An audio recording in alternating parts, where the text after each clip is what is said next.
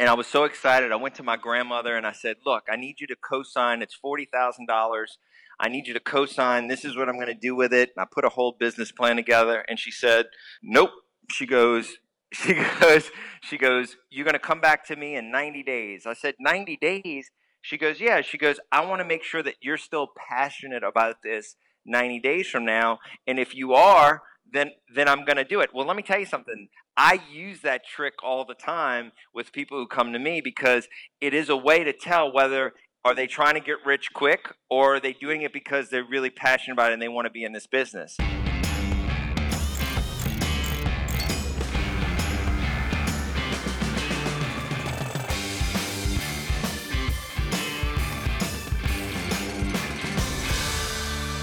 You're at home with the Cousins.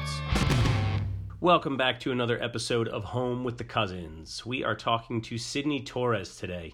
Sidney is an incredibly successful real estate developer. He's been in the game for a long time now. And if you're not familiar, he's got a show on CNBC called The Deed. Show dates and air times will be listed in the show notes. So at the end of the episode, make sure you check that out. It is definitely a show worth catching. A lot of great, valuable knowledge to be imparted. Sidney is a guy who's got a big heart and a lot of knowledge, and he's willing to share it. We've gotten to know him over the past year and had a real pleasure doing so. Sidney's one of those guys that bears it all, so we dive into some of the darker sides of television.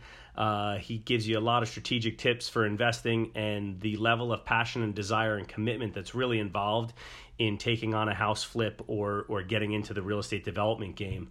And we also touch on some of the ways that Sidney gives back. So a really cool, well-rounded episode, and it's always a pleasure to talk to a guy who's so willing to share with so many others. So without further ado, here's our episode with Sidney. Hope you enjoy it as much as we did. Hello. Sidney. Yo. Hey. Yo. What's going on, guys? How you doing, man? Just trying to deal with all this stuff that's going on, and you guys are in it. You know how it is. It's like every week you're waiting for the next day at 4:01, 4:02. Right. I love how you say stuff. All the stuff. To me, it's shit. stuff. All the shit that's going on. Yeah. Well, I didn't want to say. I didn't know if you would have me on tape saying Sidney, that. we get loose over here, man. Good. Because I got to tell you something. I was on the phone with the guys from CNBC, and I was talking to him, and we were looking at again, like, here's the last one, and you're looking at the numbers, and are they going to green light the next season? And it's like, I'm thinking to myself, like, is you know what? I've got my health, I've got all this great stuff, and I'm worried about like the stupidest shit, and it's like, there you go. And it's so easy to talk about, but it's like, it's like, you get caught up in, and it's not like caught up in the success of it, yes. Yep. How did you guys do it? Because you guys had a good run on HGTV, huh? I think when HGTV didn't renew, you definitely have this because the thing I think that nobody outside of the TV world realizes is nobody tells you shit when you don't have another show. It's just like you're not getting greenlit. No why, no you did a great job, no we'll let you know in a year, no. You basically are just like you're the favorite child one day and you're the redheaded stepchild the next day. So it's an adjustment period. I think we move a hell of a lot faster without TV cameras around. That's very true. Absolutely. I think it's kind of like what you were saying. There's pluses and minuses to both, but we certainly don't measure our success by being on television. I think it's a great part of our career. We're proud of it. We're in talks for other things, but it's not the end-all, be-all, and time certainly does not stop because you're not on that little magic box in somebody's living room. We got the restaurant cranking in Jersey City. We're doing different design projects for private clients. We still work with our buddy Rachel Ray. We still work with our friend Ellen. So, there's just a ton of shit going on. And we're not going to be defined by any one thing or by any one person, I think. I love everything you just said. And it's like, it's kind of like when you're when you're in it, and then obviously you take yourself back to that place where the days after, and you're coming on your final second season, or I think you guys had multiple seasons. Yeah. Didn't you have multiple seasons? Yeah, I think it was 6 by the end Seven. of it. Seven seasons. 7 seasons, and I mean that's a very successful run. I mean, we're on second season here, and there's talks about a third, but Good for you, man. Again, like you said, it doesn't define you. And when I look at like the things that I've done, not from business, but really like giving back and being part of charities and different things that I'm passionate about, like financial literacy and teaching, really pushing the politicians to get, just like you have English, you have math, to really have classes where they really make, where it's part of the school you teaching financial literacy, like the basics of that's amazing. When you first get a job, yep. Yes, sir. You don't go out and buy a car, right, and have a lease on a car. You get yourself an apartment until you can get a condo, and then once you're able to buy something, then you can look at maybe getting some kind of car that's affordable to get back and forth to work. But those are the things that I'm really passionate about, and I find when I get into that and get outside of myself is when I'm the most happiest. So, it's, those are the things that I think, like, it's hard to go back there when you've been doing this for 7 months, but it's definitely a better place than when you're in the mix of, the ending of these shows. Yeah, of course. It's always so much confusion, and it always feels like it's quote unquote everything because it's all you've been living. Well, because it's such an insane it's such an insane schedule you're on.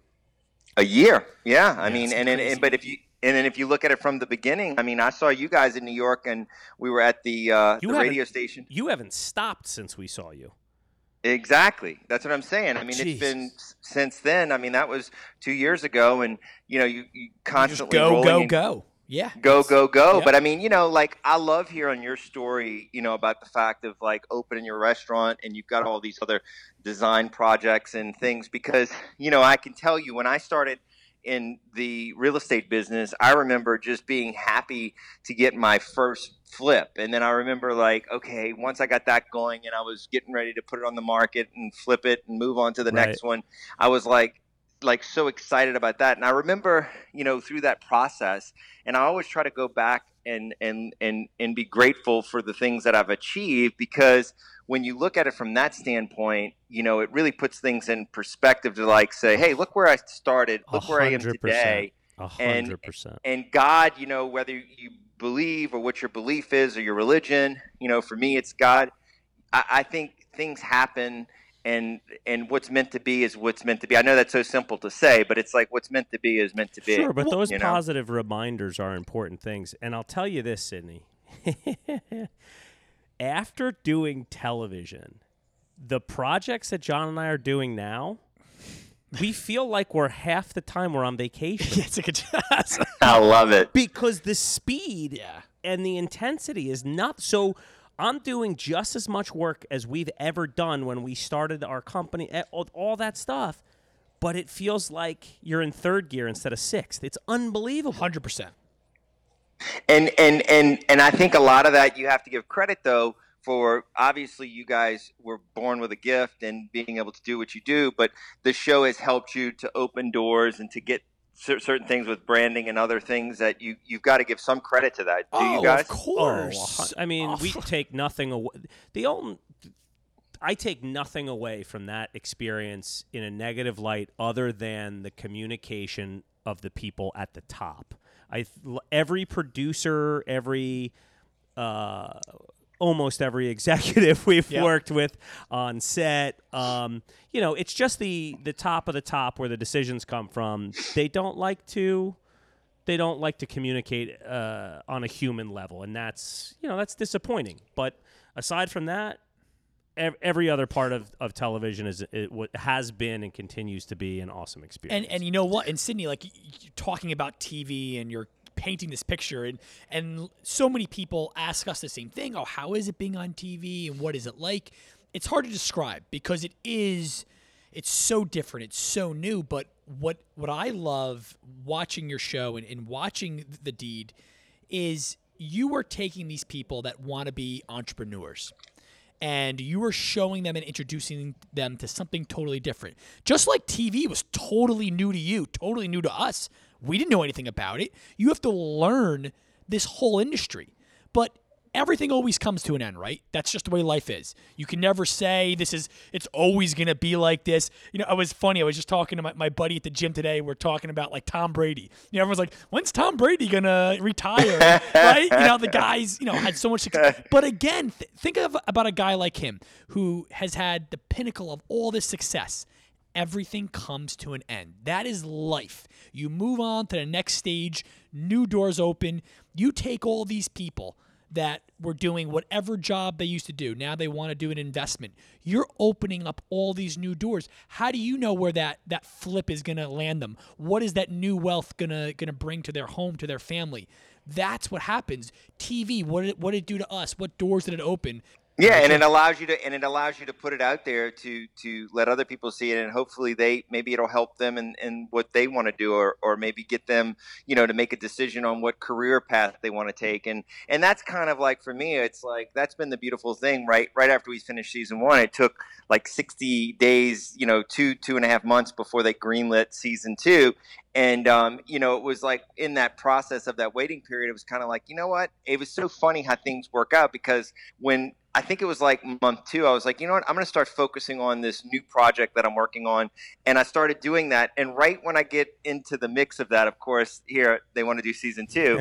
And Murphy's Law. But that's the way it happens. Murphy's Law. And I think that one of the things I really enjoy is helping and teaching these individuals, because the deals that I normally do are a lot larger.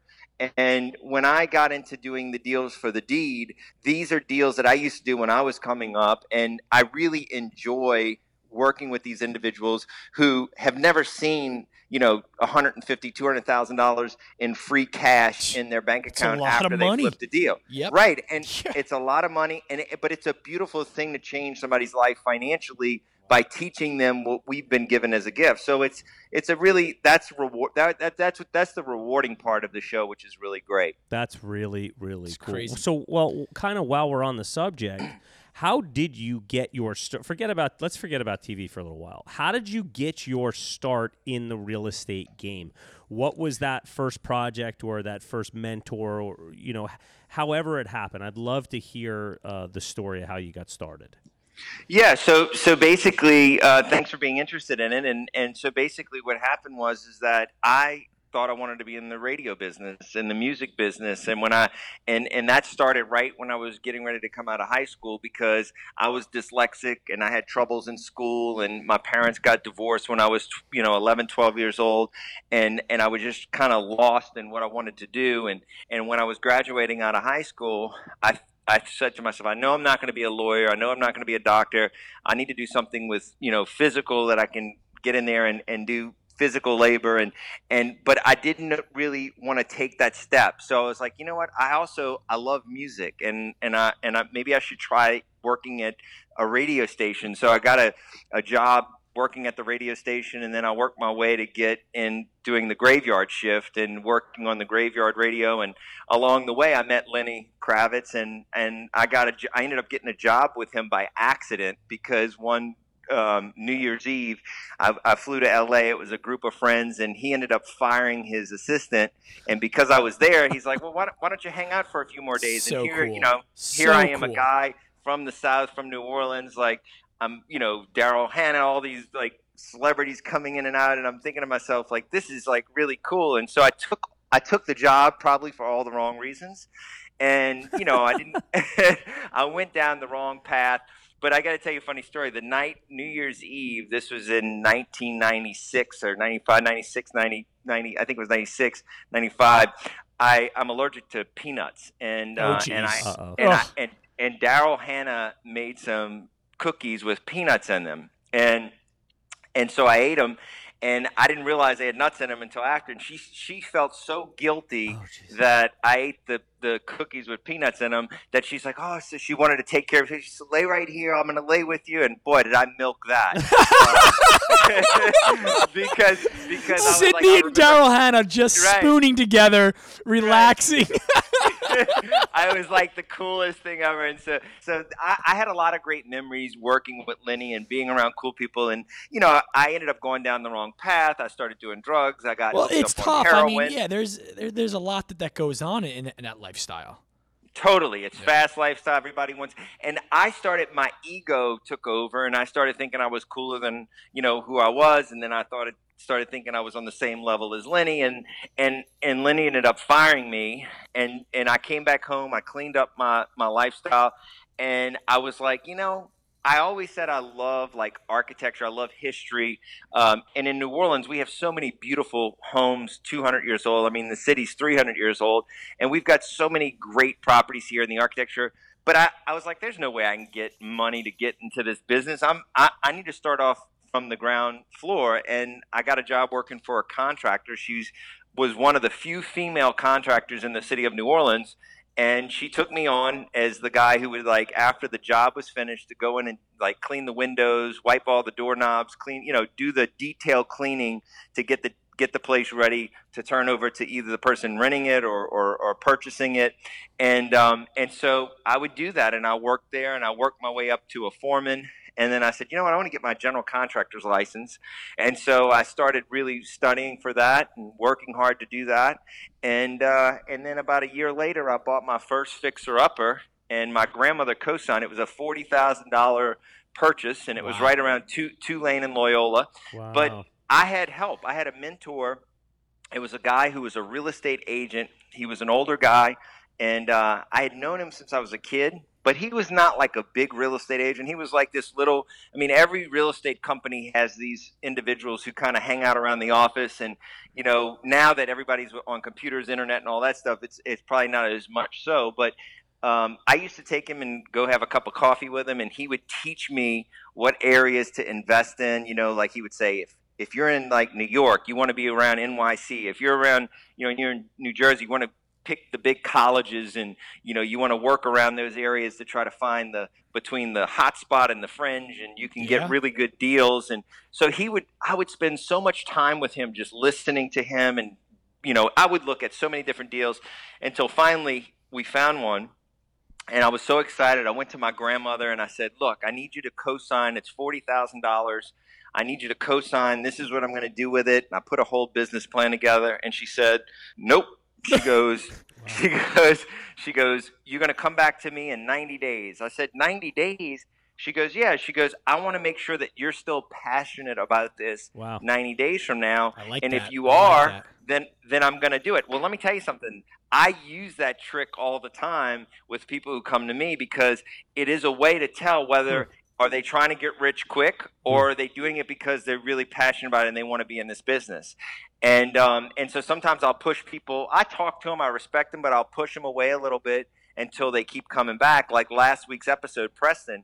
Preston was trying to get in touch with me for a year, and I kept, pushing him off. He kept trying, and eventually we did a deal. But my grandmother taught me a great lesson with that, is that, and even with my own kids, is that you don't get it right here, right now. You need to show me that you earn it. You really want it. How hungry are you? That's that you're awesome. going to do whatever you want. You said, how hungry are you? Because in life, this. It's not easy to open up a restaurant. It's not easy to renovate a house. It's not easy to start a company and run it every day and take care of payroll and deal with your kids and your family and everything else. And so it was a good test for me. And from there, got my first place, started renovating, and from that 1997 into 2005, I did about $100 million in real estate development and hotels. Wow. And I think the key to my success was surrounding myself with great mentors who became very close to me. I became very close to them, and I focused on a certain area. One of the things my mentor used to always tell me is, find your area and work that area. Don't try to jump all over the place when you're first starting out. You want to know your market, because if you use Carrera tile here and you use Delta products over there, and that's what works in this market, then you know how to value engineer your projects to make them work, and you don't have to relearn the market every time you're jumping around. And that was a good lesson for me, and I focused on that, and I just continued to do that, and my career took off, and I was very blessed. But look, I went through some hard times with we had 9/11 right after I'd opened up my first little bed and breakfast, and then nobody was flying, Sure. and then we went through 2000 and we went through Hurricane Katrina, and then we went through 2007 and 8. So there were difficult times there. There's no way you're in the real estate business without the ups and downs, the ebbs and flows. There's a lot of lumps that come along with what we do. I mean, speaking of that, do you guys feel that there's a correction coming soon? I mean, how do y'all feel about Sydney, the market? Thank you so much. Anthony's been talking about this for a while now. I assume that means you think there's a correction coming. I could be wrong. Myself, I am convinced there is a correction coming. I cannot obviously pinpoint the time frame. Otherwise, I would make a lot more money than I already do. But I have money on the sidelines because I'm expecting something in the next 18 months, and I want to be able to buy some properties. I love it. I mean, I don't love the fact that there's going to be a correction, but I love the fact that you're saving up some funds to have the cash when there is opportunity to go out and buy. And I'm in the same position right now. I started this company where I lend money out to individuals, and obviously it's about the show, but I do that in real life. I have about $100 million in the market that I lend out to young entrepreneurs who are starting out, and even seasoned developers. I do like 3-month bridge loans, nothing longer than 12 months. But I tell you right now, I've been very hesitant to pull the trigger on a couple of deals that I'm working on because I'm just concerned, like with all these apartments going up, all these hotels going up. Yes, and Sydney, I think it's worth mentioning, and either add on to this or correct me wherever you think it needs it. But there's a lot of people who they fear missing out on all these. They see their friends, they see other people making money in the real estate market, and they gotta get in. But I would rather miss out on 12 months just to make sure that I don't own something in a real shitty position when that bubble pops, because if you do, you lose money way, way, way faster and way easier than you make it in this game. If you get your timing right, I think you can crush. But if you get your timing wrong on the first one, man, you're in trouble. Well, I couldn't agree with you more. When you look at leverage, that's one of the things I always look at.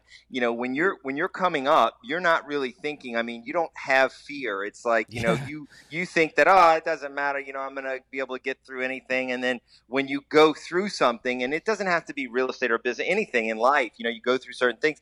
You start to say, well, I remember going down that road. I remember. I think Anthony and I have that conversation quite a few times. I think John and I had that conversation again just before we got on the phone with you.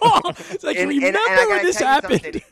It really helps when you talk about it and you put it out there, because people come to me and say, they think like what they see or what on whatever on TV or social media. It's like, one of the things that I can tell you is that, like, I go through the same things you go through, and I'm constantly trying to figure ways to cope with it, deal with it, and spread the word so other people can get relief from it. But, the more that you get into doing things and the more that you've gone through things, you really, you take your time with it. Like, but, and I'm sure you guys went through this. When you're younger, you take on anything. We can do it all. Yep. And in the show, you see that with these flippers. They don't think about it because it's not their money that they're borrowing. They're borrowing my money. Of course. So of course, it becomes a little bit but I can relate to that, and I have compassion for that as well. And it's just one of those things when things are going great. You're on top of the world, right? You're like, this is the best. And then, once you hit that one just hiccup, things aren't that easy. It gets difficult. But in the end, in this conversation, it's so funny you're talking about it, because Anthony and I were literally just talking about this. It's made us stronger. We realize, and that's, I think, having the experience in real estate, or again, like you said, any part of whatever business that you do, it gives you the foresight, and you say, wait a second, I already did this. I went down this path. I can learn from my prior mistakes. I'm not going to make this happen again, whether it's working for a client or buying a property or doing something where you're like, wait a second, this went wrong before. Well, John, I mean, I think the perfect example is, in 2008 when the bubble burst, we were holding a property that was 22 condominium units, and we had a $7 million loan out. I mean, we've told this story time and time and time again at home shows on this podcast. But my puppy is, I got 3 dogs. So I no know problem. you do. He wants more treats. He's trying to find something. But when you have $7 million in loans out from a construction project, and nobody's Scary. buying condos. Scary. I mean, at how old was I? 29? 29. 29. Yeah, At 29, I truly learned what sleepless nights were. I mean, you hear people say it, and you hear your parents talk about it, and being, I didn't sleep. Well, I learned what sleepless nights were, and you have to figure out how to solve that problem. That being said, sitting here now, I'm seeing certain... I love it. Stop it. You want to come on the podcast? He does. He wants to come on the podcast. I'm gonna plug a man. microphone in for him.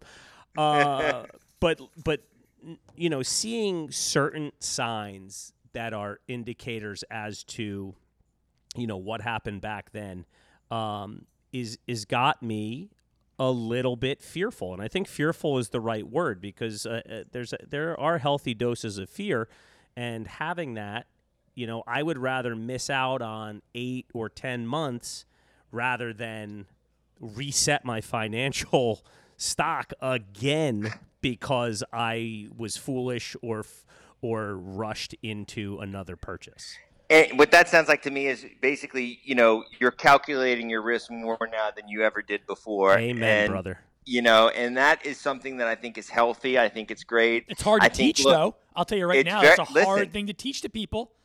People don't want to hear it when you're dealing with certain things. I mean, you go back to when we talk about people who have had amazing success like Brady, even in the rapping, when you think about hip hop world, guys like Master P, who's from New Orleans, Snoop Dogg used to work on it. He had all these big hits, and he out of the blue, because he's from New Orleans, he called me the other day, and we've known each other over the years and stuff, but he was at one time selling millions of records, and you look at where he was now and the risk he's willing to take compared to where he was before, and having to deal with the fame that he had, and now he doesn't have that same fame because he's obviously where he is. But he's cooking with Martha Stewart. Come on. Yeah. Well, hey, that's great, right? Yeah, but you guys are with Rachel Ray. Come on. That is true. That's true. Look, hey, but again, even someone like Snoop Dogg, he's reinvented himself, right? I mean, reinvented himself. He's totally reinvented himself. He's totally different. I mean, you see him, he's got the Netflix shows, and maybe he's not rapping and doing he does his concerts every now and then. But he was just here in Jersey City. Yeah, actually, he was in Jersey City. Yeah, he was. But the comparison I'm trying to make, and I know I kind of segue from talking about, calculated risk and looking at that, but in a lot of ways, like people who are listening to this podcast, in a lot of ways, even life, you have to take calculated risk. And I think the point I was trying to make about Master P is that he told me now he's not going to try to go put out an album to think he's going to do millions of record sales, because it's just, number one, records don't sell anymore, but number two, he calculates what he takes on, how he's going to do it, and his expectations have changed compared to what they were before. And I think that is where, just like you've gotten to a place now where you're calculating your risk with fear and what you're going to invest in, what you're not going to invest in, I think we have to do that every so often, every so many years, every year, to kind of, obviously daily when opportunity arises. But sure, I think we constantly have to evaluate what makes sense and how do we deal with that. And I guess the most important thing to me, and what I always say all the time, what makes you happy? What makes you happy? So true. Hey, Sidney, let me ask you this. I watched it was an episode that it was your buddy that had a house that he held for, I forget his name, that he held for a long time. James. Yes. Now he was good friends of yours, or you knew him for a while? No, so what happened was I knew of him, but his twin brother and I were really good friends. Okay. And what happened was that he he and his brother, they were at an auction a few years ago, and his brother was looking at, he always goes to the auction, and he was watching and bidding this property. He ended up getting the property for like $150,000 from the auction. And when he got there, he realized like all the structural, floor joists, everything was completely rotted out, full of termites. And he started digging in it and realizing like, oh, this is going to take more than what I thought. And I'm just not willing to take, I don't want to live in a house, a $1 million house, when I can't afford it. My income doesn't support it, and I just don't want it. So his brother was the one that was like, I really want it. I want to live there. And his brother's financial situation was the same as his, but his brother wasn't willing to look at the truth behind, what he could afford and what he couldn't afford. And he ended up taking this house. Well, every year the brother would call me and say, I need you to help me with it. I said, listen, I'm not doing a thing unless you're willing to sell it. If you're not willing to sell it, I'm not financing a luxury home that you can't afford to live in. And that's how he ended up on the show, because he really didn't have any other choice, or he was going to lose it. Yeah. And that's how he got on the show to help to get in there and get him to renovate it, to sell it. So let me ask you this, because when I watch the show, it's one of those things, people, and just how you were talking about even going to your grandmother to get investment money and do certain things. I think so many people rely on friends, family, right? We're kind of all there. 100%. And I loved how you dealt with him in general. And I think people listening, and they always wonder, saying, well, if I reach out to a parent, a grandparent, or I'm looking for money, what is your best advice? Like, really, what do you want people to know? Look, if you're going to bring friends into a real estate deal, or family members, you have to be willing to expect this, because it's very different when it's just someone off the street that you don't have that close relationship with. Well, I love this question, because it's the first time I've ever been asked this question, and I think it's a great question, because I think, when I look at especially this episode tomorrow night, the one that's going to air tomorrow night, it's not family per se, that they came to me. I don't know them. We were not friends before, but they had over the years gone to family on things that had gone sour, that didn't work out. Yep. And, one of the main deal points in this one, and the condition for me to move forward, was that they have to pay their parents back out of the profit of the monies that they owe them. And, one of the things that I can tell you, and I learned just doing with my grandmother to help me on my first flip, co-signing, is that you have to, when you go to a family or a family friend, you need to make sure that you go overboard. Yes. To make sure that there's safety measures there, that they get paid back, that that they have equity in the deal, that they have first position in the deal. Like, it's so important to go overboard to make them feel comfortable, and to make sure that they're going to get paid back. I mean, every deal is risky, but what I'm saying is that you need to make sure that you try to take as much of the risk away when you go to a friend and a family member, because you don't want to burn a friend or a family member, because that's who is there for you at the tough times, and that's who's going to be there for you all the time. So you want to make sure that you go to them in a way that you give them enough equity, you give them enough safety, that they have comfort there, that they will get paid back. No, that's great advice, and really, I think everyone listening, that cannot be stressed more than anything, because you don't want to hurt that relationship that has been for so many years.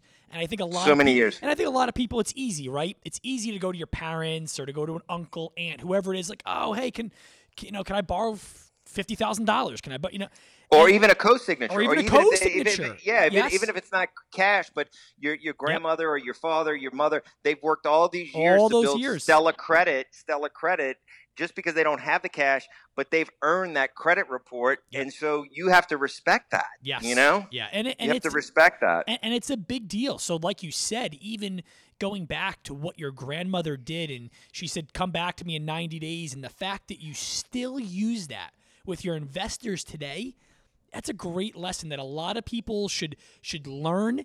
And if someone is pushing you, or if someone says, I don't know, maybe, they're probably testing you. They want to see how hungry are you. You're exactly right. Yep. You're exactly right. Sydney, and that's why you I can't. really like that approach that you take. It's Well, really and smart stuff. And also, rejection is a learning lesson. I always say rejection is a learning lesson. Don't take it as you're being rejected. Take it as, hey, I can learn something from this person saying no, or this person saying, hey, come back to me.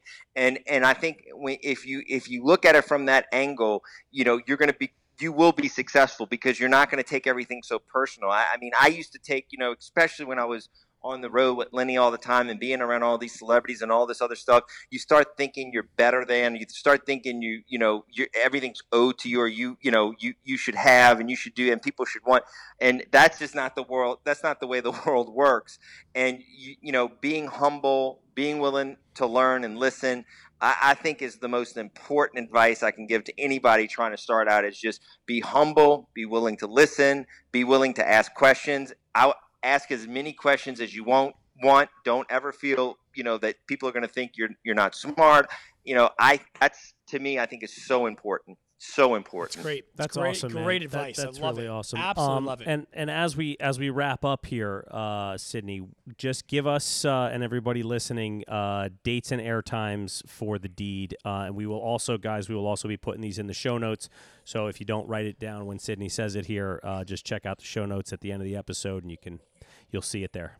Yeah, so it's every Wednesday night, and it comes on 10 o'clock p.m. New York time, and you can catch it there, and you can go to cnbc.com, and they have all the dates and times that they run the marathons, but it's every Wednesday night. The Deed comes on at 10 p.m. Eastern time. Cool. So we'll have the show dates and times and the network. We'll also link to the show page, and as always, we will have all of Sydney's socials linked in the show notes as well, so you can follow him up and keep up with the great advice and all the great projects and work that he's got going on. Yeah, Sydney, really, you really gave some inspirational messages to a lot of people that I think are getting started in this business.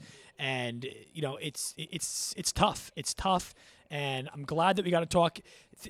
I always love the raw conversations. No, it is. It's great, man. And from the first time that we met, in the studio. Last year in the studio, I'm glad that we have this friendship, and we could bounce ideas off of each other. Continue the success. I know The Deed is doing great. I love seeing all your posts. I love seeing when it trends on Twitter and things like that.